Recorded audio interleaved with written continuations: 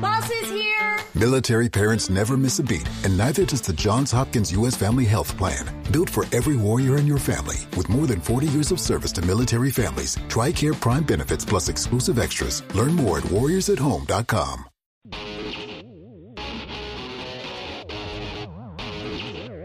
It is SNY.TV's The Juice on the Cuse podcast, covering Syracuse basketball, lacrosse, and football. Today on the Juice on the Cuse podcast on SNY.TV, we'll be talking about Syracuse basketball's postseason and a special anniversary for one of the greatest college basketball games ever played. I'm Wes Cheng, and I'm joined by the Juice Online senior college basketball analyst and 2003 national champion, Andrew Kouwe. Andrew, how are you today? I'm doing well, Wes. How about yourself? Andrew, I'm great because this is the best time of the year for college basketball, and I want to get you started on this one. Syracuse finished the regular season with 19 wins and 10 wins in the ACC. Were you disappointed with how the regular season turned out after Syracuse was a preseason top 25 team? You know, I wasn't disappointed just because just knowing the team and their kind of, I would say, their offensive issues I think that I had a feeling that they might have, you know, where opposing teams kind of knew what to expect from Syracuse. You know, I knew they're going to have their kind of ups and downs, their highs in terms of a win like Duke or a win against Louisville or even going on the road and beating Ohio State. Well, that win looked really good early in the year. You know, maybe not as good since Ohio State struggled a little bit.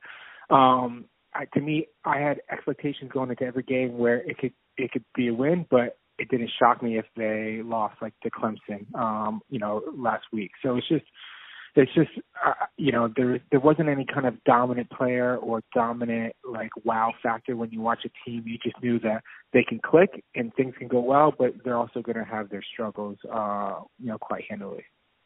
You know, Andrew, one of the players I thought was going to be a wow type of player that you were just talking about is Tyus Battle. He returned for his junior year and was a preseason first-team All-ACC selection. He ended up dropping to the third team when the selections were made early in the week. Did you expect him to play better? I think, again, he averaged 17 points a game. You know, would you want him to average 22, 23? Yeah, that would be, you know, nice as well. But you also know that defenses they know Tyus Battle. They know that that's our kind of lead scorer, the guy that can kind of create his own shot and toward the end of the game we look for him to take over. So they're gonna use their defense. They're gonna scout that, and they're gonna you know, have more help defense toward him, or you know, put their best defender on him. So it's just gonna be that's why, you know, I understand some of his, you know, struggles. He's gonna have his great games because he is a good offensive player, but you know, he's not a top 10, right? If he's not a top 10 pick or a top 5 pick, you know, should we be expecting him to be a Carmelo Anthony or Hakeem Warrick, where he's just so dominant and can overtake a game? I think that may be a little bit unfair. So, you know, would we have loved 20 from him, maybe 22? Yeah, but you know, he still averaged 17 points a game. So Syracuse is at the end of the regular season, and now the real season begins. And the Orange has the ACC and hopefully NCAA tournaments coming up. What kind of adjustments are you making if you're Coach Boeheim, especially with the offense?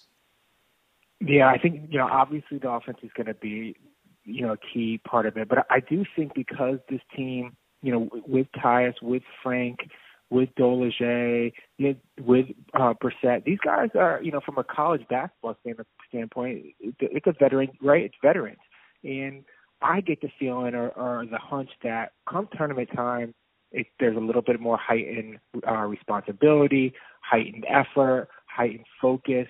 And I think that's where, to me, it's really looking at the defense and saying, hey, how can we really kind of step that up and change the game there? I think that's where they can do some great things and with the focus. Andrew, take me through the process of being a bubble team heading into a conference tournament. And Syracuse has a situation where they're going to need to win one game against Pitt to really feel comfortable being selected for the NCAA tournament. What was that like for you as a player? And does that sense of urgency translate into the game itself? Yeah, I mean, I'm with you. I mean, if they lose that game, I think we're all going to be a little bit nervous come Selection Sunday. You still think they should be in at 19-12, 10-8 in the Big East, but that would be, losing to Pitt, BC, either one would not be would be a bad loss. And, being in the tournament, a one game, the tournament committee probably looks at that. So, God forbid, I hope that doesn't happen. I think we all feel if they get that game, we're at 20 wins.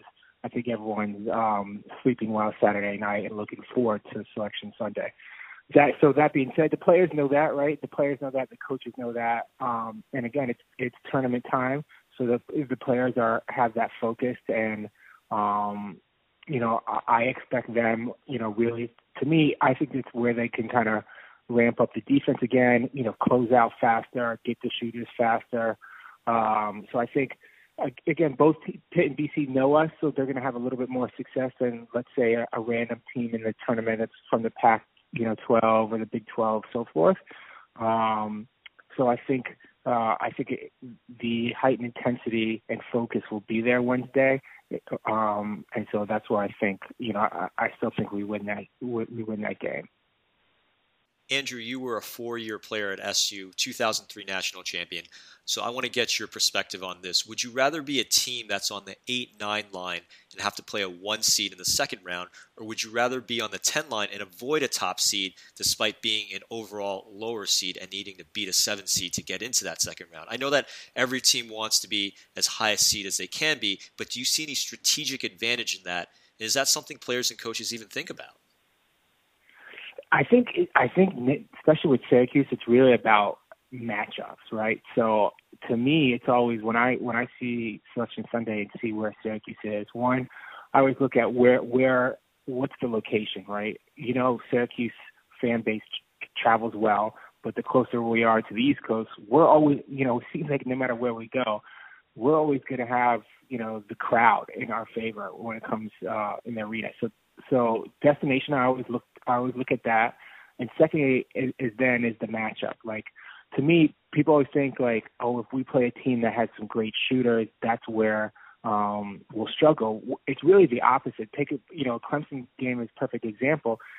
The reason that they performed so well in the second half was their rebound, right? Their inside play, they're getting rebounds.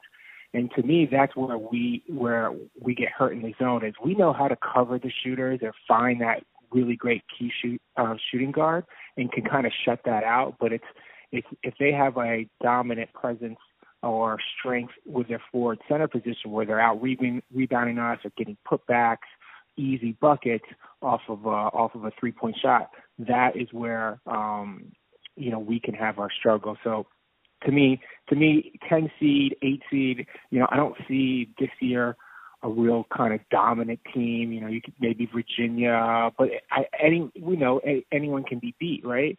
So to me, a 10 or 8, it doesn't matter. It's more of getting the right matchups and hopefully, not playing in like Washington or California.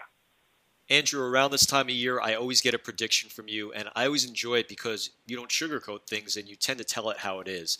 And as a result, your predictions are pretty accurate. So, with that in mind, how do you see the ACC tournament playing out? And hopefully, how do you see the NCAA tournament playing out? I think ACC tournament, just because all the teams know Syracuse, they know the team. My guess, we get that first win, and I'm not too optimistic about, after that. I think there could be a little bit maybe a letdown saying, we got that win, we're good. It's almost, the intensity loses a little bit that next game. To me, I think I don't know why, but I have a sneaky good feeling about this tournament because of Frank and Brissett and Tyus, because of their veteran staff, because they're big. We're really big up front when it comes to the zone. And to me, I think we got to win games like 65, 61 or 62-58. And I do have a good feeling that we can grind those games out and make a little bit of run or make a little bit of scare. I'd like us to get to the Sweet 16. And then who knows from there. So much will depend on again who we face. Predictions sound good to me, Andrew, and we are right at the end of our show. Your closing thoughts.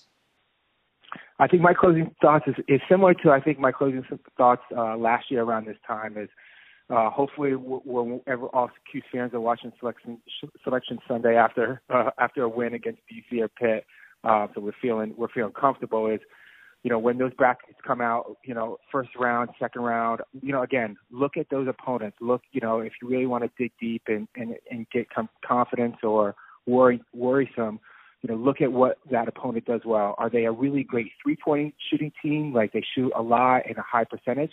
I think that's in our favor. Are they dominant, big guys, rebounding, inside paint? I think that makes the matchup a little bit more difficult.